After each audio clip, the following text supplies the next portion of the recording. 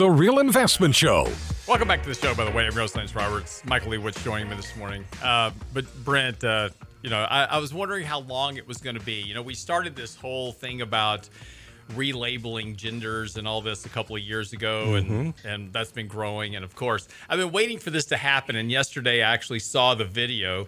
Young man has come out and announced that he is now trans vaccinated. He was born unvaccinated, right? But he identifies as vaccinated. So he is laying this is laying the groundwork now for a whole new movement. You can't refute the logic. Exactly. He identifies as vaccinated. He feels vaccinated. So he is now identifying. He says, look, you can change your gender on your ID, your voter registration cards, anything like this. So I'm now changing my vaccination status for my CDC vaccination card to vaccinated. Very good. So, Lance, if you feel vaccinated but are not vaccinated, can you still be trans? Yes, you are trans. If you believe you are vaccinated, even if you can weren't. be trans. You can be trans vaccinated. Gotcha. This is according to the video. Now, I'm not saying this is the case. I'm just. Thank you for clarifying. Yeah. I'm still debating over the whole thing about how you're born and what you identify as. I identify as a cucumber. I'm not sure that works that way, but hey, there we go. That's a different generation. That's not my understanding. So I'm a boomer. I don't understand these things. I finally come out of the closet. As a broom? No, I'm outwardly gray. Exactly. This is true. So, all right, a couple of things to get into this morning. First of all, I want to talk a little bit about this debt limit showdown thing we've got going on. A couple of clarifications here, because there's a bunch of articles out this morning. The Washington Post, LA Times, several others like CNBC, is if we don't raise this debt ceiling in the next month, by the end of October, we're going to have 9 million people unemployed, and the markets are going to crash, and the economy is going to be devastated. It's going to be just terrible. Slow your roll. The first thing is the government has defaulted on its debt in the past, actually several times, and the world did not end. We suspended payments back in the 70s, and the payments were made when things got straightened out. And look, people know this, and governments know this. People that own our debt know this. So this whole idea that we're going to have this massive devastation if we have to delay payment for a month or two while we get these things worked out is just a bunch of hyperbole. Really, more so by the media and by Congress to try to force Republicans to vote for this debt ceiling lift. The Democrats don't need the Republicans at all to lift the debt ceiling. They have majority control in the House. They have majority control in the Senate, with the vote of Kamala Harris, of course, because it's a 50-50 split. But they have the power to raise the debt ceiling tomorrow if they choose to do so.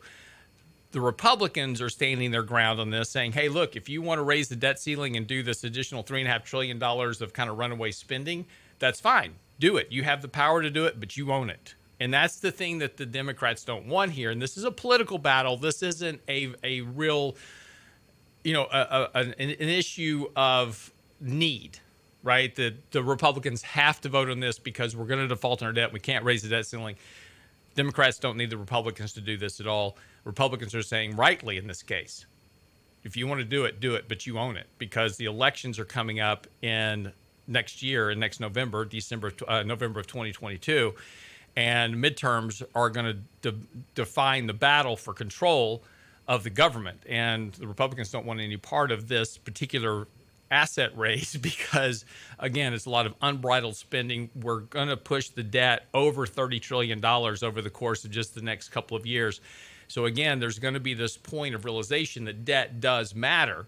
And as we've written about before, and Michael and I have talked about this at length, the reason that we don't have strong rates of economic growth can be directly tied back to the debts and deficits and the erosion of productivity and productive investment in the economy. Mike, your thoughts?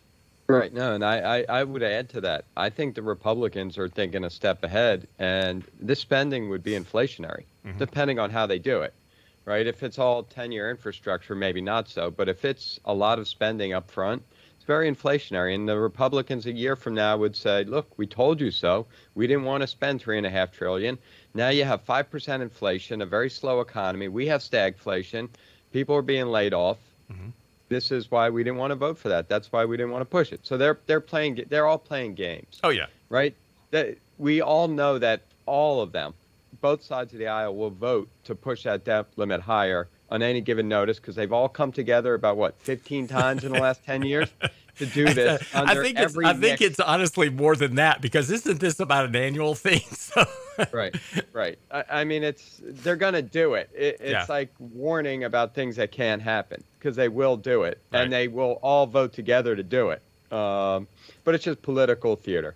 Yeah, it is. And again, look, and to your point, this is something that Senate Minority Leader Mitch McConnell has stated specifically. He says the reason we're not doing this is because the $3.5 trillion of spending is very inflationary for the economy, is going to hurt the average person. I mean, he actually that was a statement he made. Right. So to your point, they are thinking down the road here about what's happening. Look, we already have 5.3% CPI. We've already got producer price index is running much hotter than that, over 6.5%. That is going to ultimately get passed on to consumers through higher prices anyway. So the inflation is here. The only question is it transitory and it'll go away in a couple of months, or is this something that's going to be sticking with us a lot longer? And that's really kind of the battle the Fed's been in as well, in terms of, hiking rates and tapering monetary policy. Is the question of this, is it transitory? You wrote an article about this yesterday. Maybe it's not that transitory. Right. I mean, that's what the article kind of dives into it. And the headline numbers, the numbers that you see on the front page of the business section, say it's transitory, right? We've seen the monthly numbers starting to come down. They're actually at the average of where they were before COVID. The yearly numbers are still high, because we're still dealing with those very high inflation rates from prior months. But when you start digging into it, what we call the breadth, or what's everything doing, not just the price of those big ticket items like houses or cars or things like that. But if you look at the hundreds of items that underlying CPI, a lot of them are still going up in price. And when we go to the store, we're not just looking at the price of houses. Mm-hmm. When we go to the supermarket, we're looking at the price of shampoo and soap and pasta and everything else and milk. And we notice that in general, we get these, feelings in our head. We can't, it's not quantitative, but we understand that prices are going up. And I think that's starting to really, I know it's weighing on confidence. Yeah. Well, it is. And again, I think that's a great point, is that, intuitively, when we go to the store to shop or sit on our phones now and shop online, since we do that now too, and you're looking at, a pound of ground beef or, 2 pounds of chicken or whatever. And all of a sudden you're looking at, double digit price tags for, chicken or beef. You go, man, that's really getting expensive. And then when you go to check out and your grocery bill's $300-400, whatever it is, right. you start to go, man, this is high. And then you even go out, and I've noticed this more and more, is that, when you go out to dinner or whatever, tabs are, if you just go to a normal restaurant, you're still, spending almost to feed four, right? Right. Very close to $100, to feed a family of four. So, I mean, it's just, you see these prices going up everywhere. And I think the average person gets it. And this is why I think people get so upset when you hear, public officials go, well, inflation isn't really all that high. CPI is only, 2.5% or whatever. And people are going, you're lying. Right. Look at what I'm paying. And I think that's where that anger, really comes from. Right. And that's, going back to the debt cap, that's where the politicians both have to be careful and can both try to use that sentiment that's going on, that there is a real feeling of stagflation. Yeah. I mean, the stag part hasn't really seeped in, but economic growth is no more 8, 9, 10%, the crazy rates of growth we were seeing kind of as the economy was recovering. And now as the economy slows, everyone's got their fingers crossed, because if we get down a 1 or 2% growth or even less than that, mm-hmm. with, called 3 to 5% headline inflation, forget what we see, because what we see doesn't matter. What we spend our money on doesn't matter. That's going to cause ripples at the ballot boxes. Yeah. And it's going to, honestly caused just a ton of disconcert.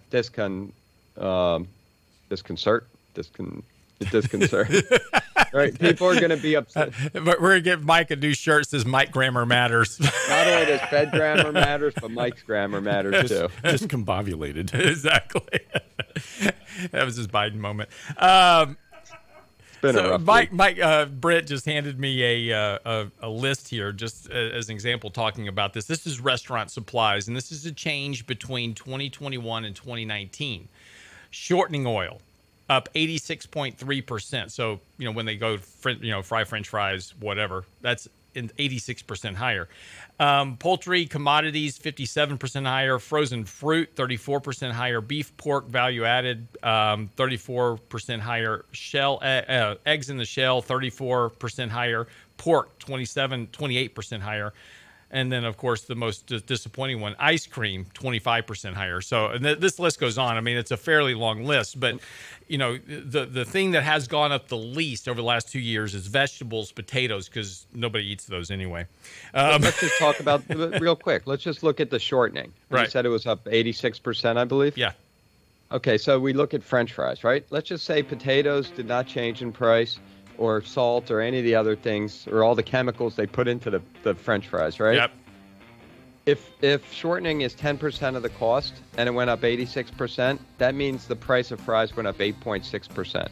That's right. So you may say, okay, it's shortening, but it's only a minor part of the production process. It can have a big effect. Absolutely. And that's what we're seeing. Right. And, if the fragrance that they put on McDonald's French fries goes up, you're really in trouble. That's why they taste so good, because you're eating perfume. Believe it or not, it's a true fact. Be right back after the break with Michael Liebers. We're going to jump over to the Fed. What did the Fed say yesterday? What didn't they say? Why did the markets respond so positively to it? And what is the future outlook here? That's all coming up next, right after the break with Fed grammar, Michael Liebowitz. Don't go away. We're even. Yesterday, of course, the Federal Reserve finished up their 2-day September FOMC meeting, and they had their press conference yesterday, and markets, absolutely loved yesterday. It was great. Markets up over 1% for the day. Doesn't really seem to be any concern here at this point for markets. Markets are going to look to be up about 25 points at the open for the S&P. So getting some follow-through buying today. Mike, what was your takeaway from the meeting? Why did stocks like it so much? Forget who knows why stocks like it. They like everything. I think Fed Powell was pretty clear. I'm not so sure the statement the Fed put out was clear, but his speech, his press conference afterwards was pretty clear. And one saying in particular, he said something like, it wouldn't take a knockout employment report to get me to taper in November. Mm-hmm. Right? So he's basically saying his goal all along has been substantial progress in the employment picture. And what he's telling you is that even if we only get 100, 200,000 new jobs in the next employment report, that may be enough for the Fed to go. They also they didn't change much at the official statement, but what they did change was their characterization of inflation. They said they changed the wording from it has risen to it is elevated. So we talked about this a week or two ago, Lance. I wrote on this. And if you decompose the Fed and who votes, who has power, who can, kind of control the voice, it's certainly Jerome Powell, right? And I think what we saw here was that there's a lot of hawks. The hawks want to start taper yesterday. They want to be done by early to mid 2022. They want to start raising rates. And I think what we saw was Powell giving into them a little bit, right? That recharacterization of inflation is a big thing. They're now telling you it's elevated. It's not near their goal. It's above their, it's not, has nothing to do with the goal anymore. It's gone past that. And that's, I think, a nod to the hawks so that they try to keep their voices down, don't dissent. And then his characterization of employment. Sounds like we're just about there. And it's not, the unemployment rate is still well off where it was. But I think what the Fed's looking at, and we're all looking at, is that the number of job openings is massive. So if those people that are still unemployed want jobs, in theory, they can have jobs. Is that true or not? We don't know. Do they want to come back to the workforce? We don't know.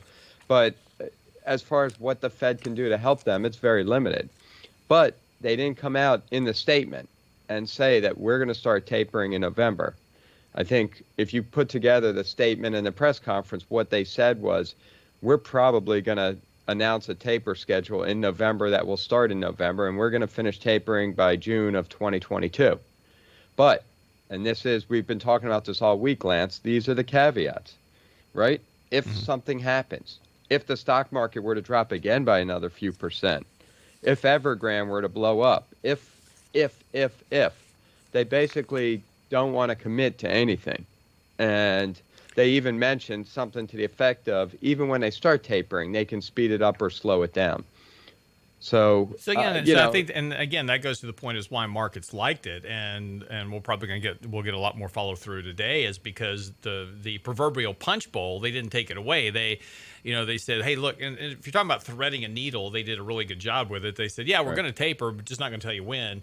We might not, but taper's definitely on the table, and so stocks go, okay, well, that means that $120 billion a month for now is still coming in. And again, there's been so much. Look, we've written about the meeting. Everybody's been writing about taper. I mean, it's been tapered to death in the market. And again, markets had already priced that in. We had a 5% decline here, getting it ready for the announcement. The announcement came kind of in line with expectations. Markets oversold, so not surprising you're getting a rally here. The question is, of course, is just how far does it go, and is there other concerns out there? Is the debt ceiling really a concern here that we need to be worried about in the markets? Is what limits the markets here from going higher? Typically, when you have a year where we are now and markets are up 15-20% from the beginning of the year, follow through to the end of the year tends to be very positive. So again, it seems like right now there's kind of more aligned for the bulls than the bears at this point, particularly with the Fed kind of really just sitting on their hands right now and saying, we might do it. Right. The benefit of the doubt, look, we're in a bull market, right? Mm-hmm. We're in a bullish trend, and you have to go with the trend. And that's what the trend is. The trend is upward. Where we have to start thinking about is, what does this potential change in Fed tack mean? And will the Fed be able to just steer right through the storm of taper, right? The market's concerned about taper. I think it made it a little bit clear this week, dropping a few percent. Nothing big, nothing unexpected, nothing that, was too concerning. But I think the market has become so complacent as well that, we saw some of these technical indicators really flashing very oversold conditions. And just a matter of a couple of days, which is pretty interesting. Right. And there were some decent losses, but they weren't huge. Right. And it's not that. And I think what's important to understand, and it's just sentiment too. It's what you see on CNBC and what you see on Twitter and everywhere else. And it's because we've been lulled to sleep in a very quiet upward grind market. Yeah. Right. So we get shaken out of beds by down 0.5%, down 1%. All of a sudden we're down 3% for a week. That's unheard of. So, those are the things we have to juggle. And then we got the background noise of China's Evergrande problem and whatever possible contagion can come from that. And the market's being driven by Evergrande. Yesterday, they said they were going to make payments to domestic bondholders. Mm-hmm. Today, we're finding out that U.S. bondholders did not get money.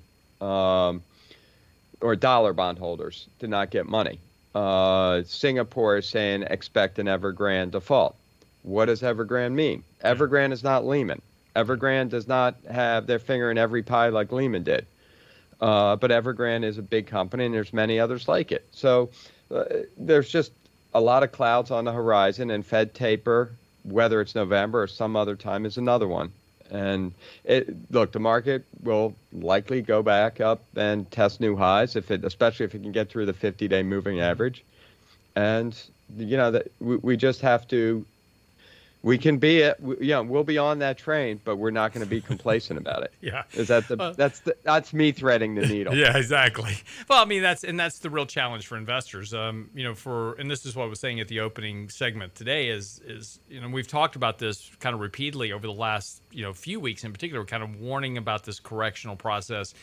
and that it would be between 5 and 10%. And, we got down to the 5% mark. And the important thing was we said it would feel a lot worse than it actually did, and it actually was.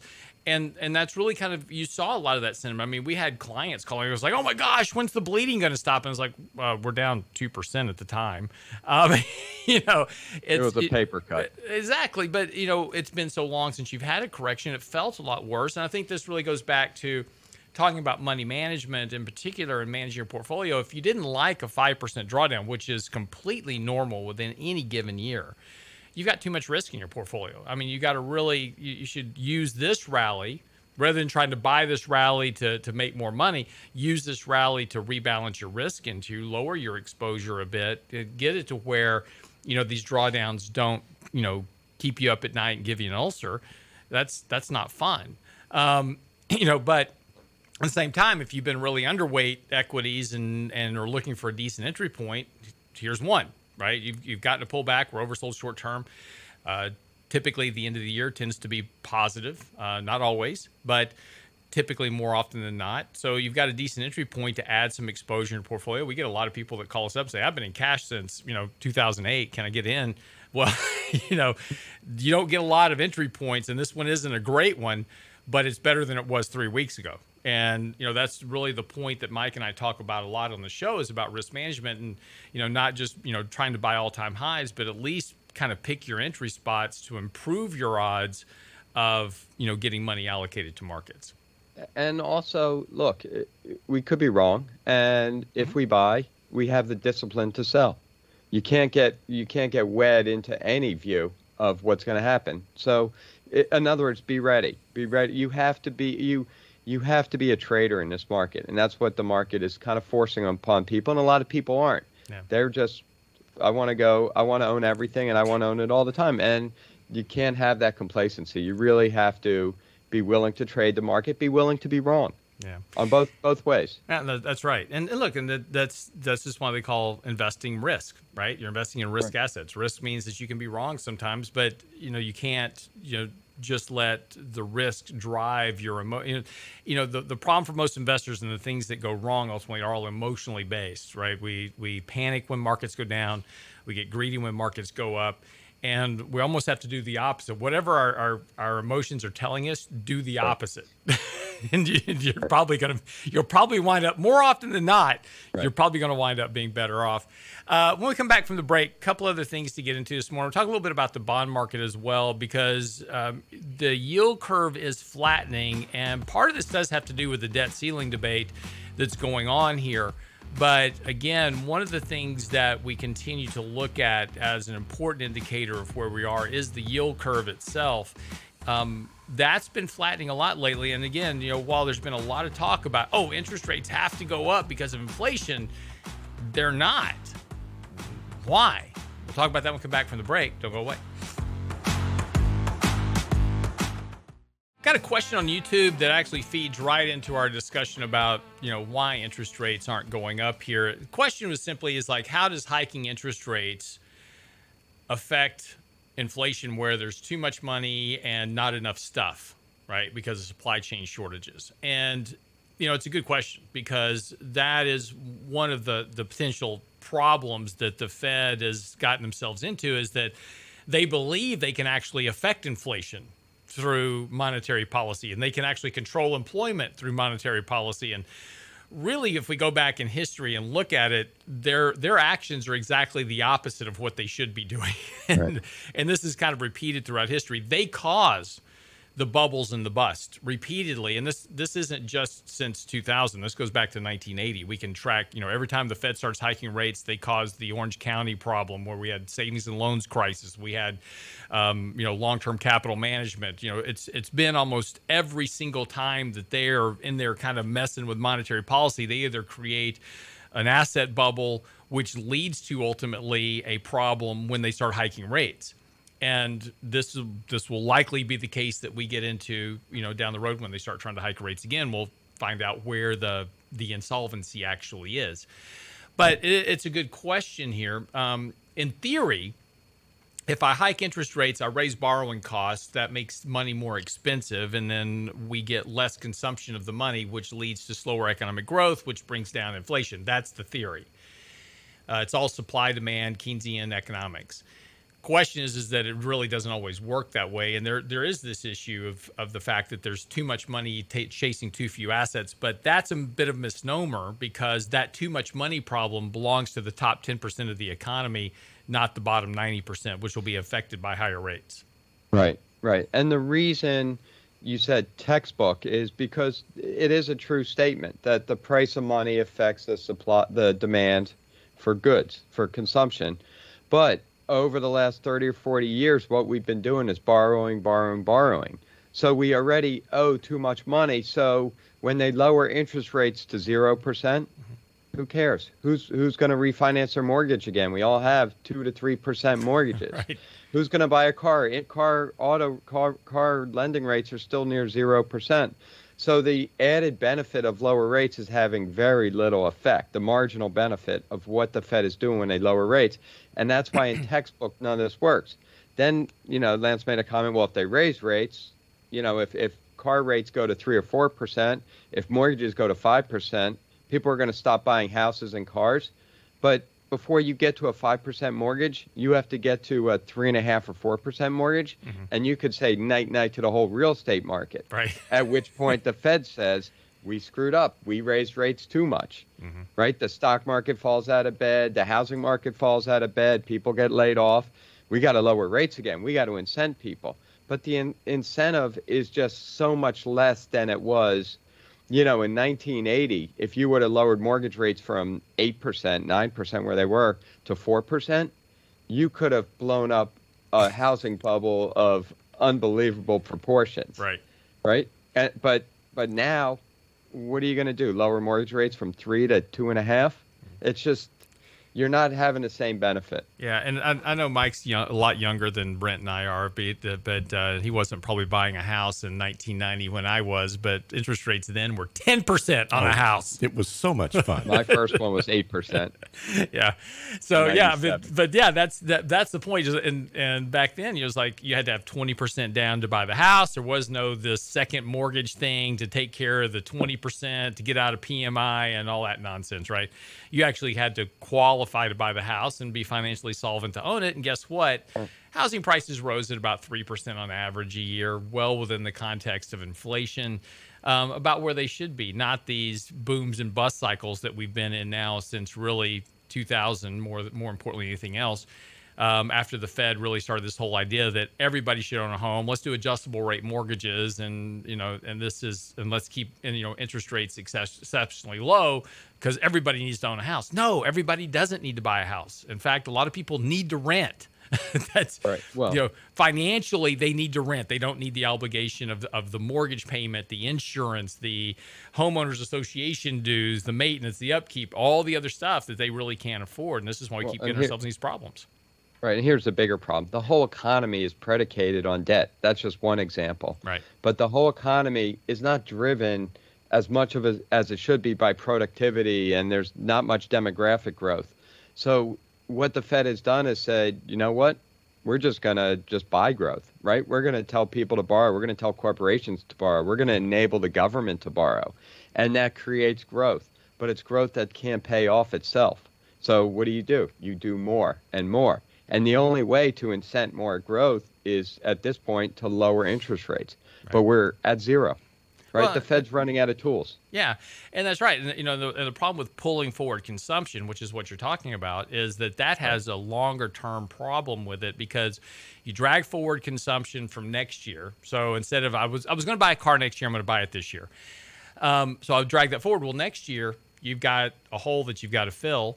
So you've got to drag production and purchases from the next year out, and that hole keeps getting bigger and bigger and bigger. And this goes to the whole point that I was bringing up, and this is why interest rates don't rise. Despite the fact you get lots of people, and look, since 2013, we've had Bill Gross, Jeff Gundlach, a variety of others come out and say, oh, interest rates are going to be 4%, 5%, and the economy is growing at 2%. And we're over here going, no, they're not going to go up because the economy is growing at 2%. You can't afford rates to be growing faster than the economy. you won't have any economic growth. You'll have a recession.